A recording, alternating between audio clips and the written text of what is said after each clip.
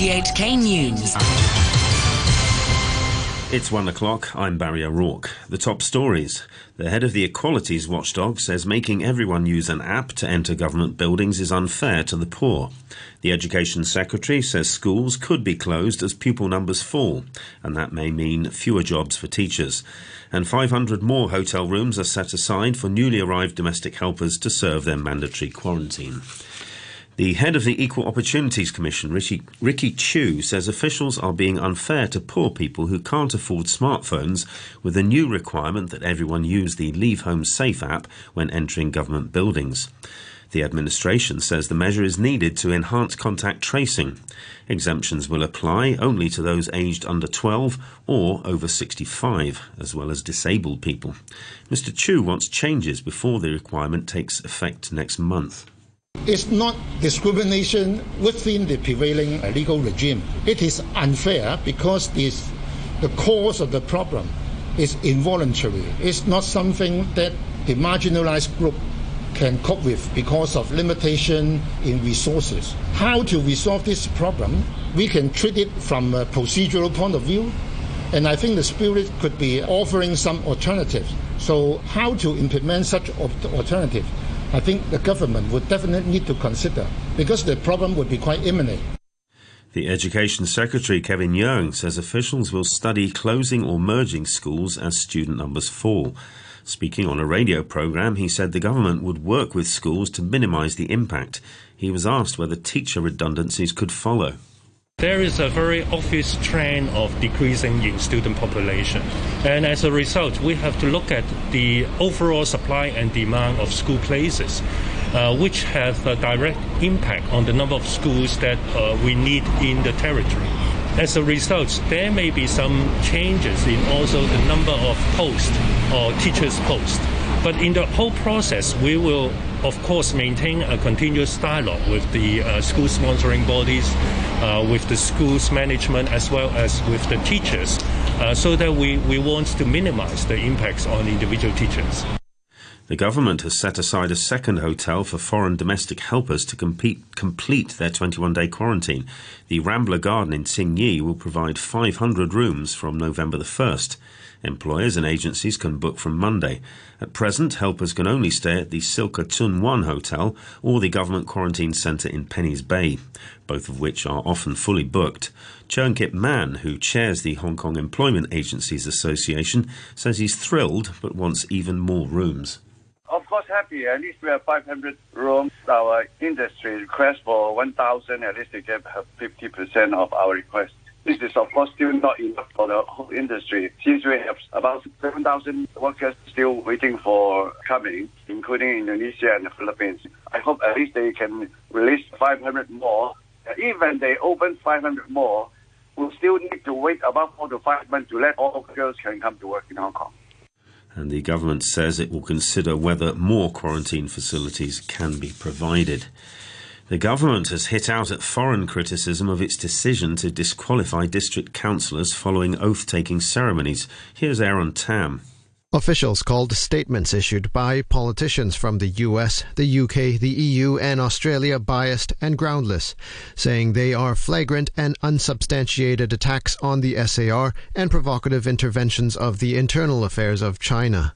Meanwhile, in a separate statement, the government condemned the deferred removal program by the U.S. that will allow people from Hong Kong to work in the country. Officials likened it to offering safe haven to wanted fugitives who have escaped from Hong Kong and are attempting to evade justice. Overseas, the UN's Special Rapporteur on Myanmar has warned the country could be on the brink of a renewed human rights catastrophe following the military coup there 9 months ago. Tom Andrews told the United Nations General Assembly that the junta, which seized power in February, was now massing tens of thousands of troops and heavy weaponry in Myanmar's north and northwestern regions, apparently in preparation for an offensive against local resistance forces. And the weather, it will be cloudy and relatively cool in the morning. Bright periods in the afternoon with a maximum temperature of around 23 degrees. The outlook, 1 or 2 light rain patches tomorrow morning, mainly fine with rising temperatures in the following couple of days. Right now it's 22 degrees Celsius with humidity at 70%. You're listening to RTHK. The time is 5 minutes past 1. The US military says it has killed a senior al-Qaeda leader in a drone strike in Syria. A US Central Command spokesman said the Islamist militant Abdul Hamid al-Matar had been successfully targeted. Reports say the operation took place in the northwestern district of Suluk in Raqqa province. The actor Alec Baldwin says he's been in contact with the husband of the cinematographer who was killed when he fired a gun being used as a prop on a film set in New Mexico. Helena Hutchins was the director of photography on the project. Mr. Baldwin says he's offered the police his full cooperation over what he described as a tragic accident. Firearms expert Clark Aposhian has worked on Hollywood film productions. If we are to believe what happened, that a projectile, struck one person and perhaps overpenetrated and went into another, then that sounds like a live round. That doesn't sound like a cotton wad coming out of a blank in any way. And another failure, if we are to speculate, would be muzzle direction. Even in the scenes where one actor is pointing a gun seemingly at another actor and they're having a shootout, they cheat the camera angles on those, and it looks like it, but they fudge on those so you're not pointing at them. Scientists in Australia have for the first time succeeded in breeding frogs they believe will be more resilient to climate change. They crossbred crawling frogs from the country's more arid regions with an increasingly endangered variety that relies on wetter conditions. The result, they say, are tadpoles genetically suited to drier conditions. Dr. Jodie Rowley is an expert in amphibians at the Australian Museum.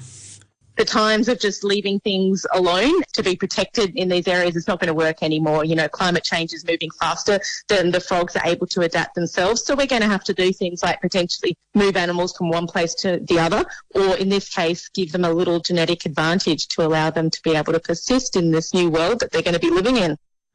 To sport, and we start with football. Arsenal beat Aston Villa 3-1 in the English Premier League overnight to make it 6 matches unbeaten.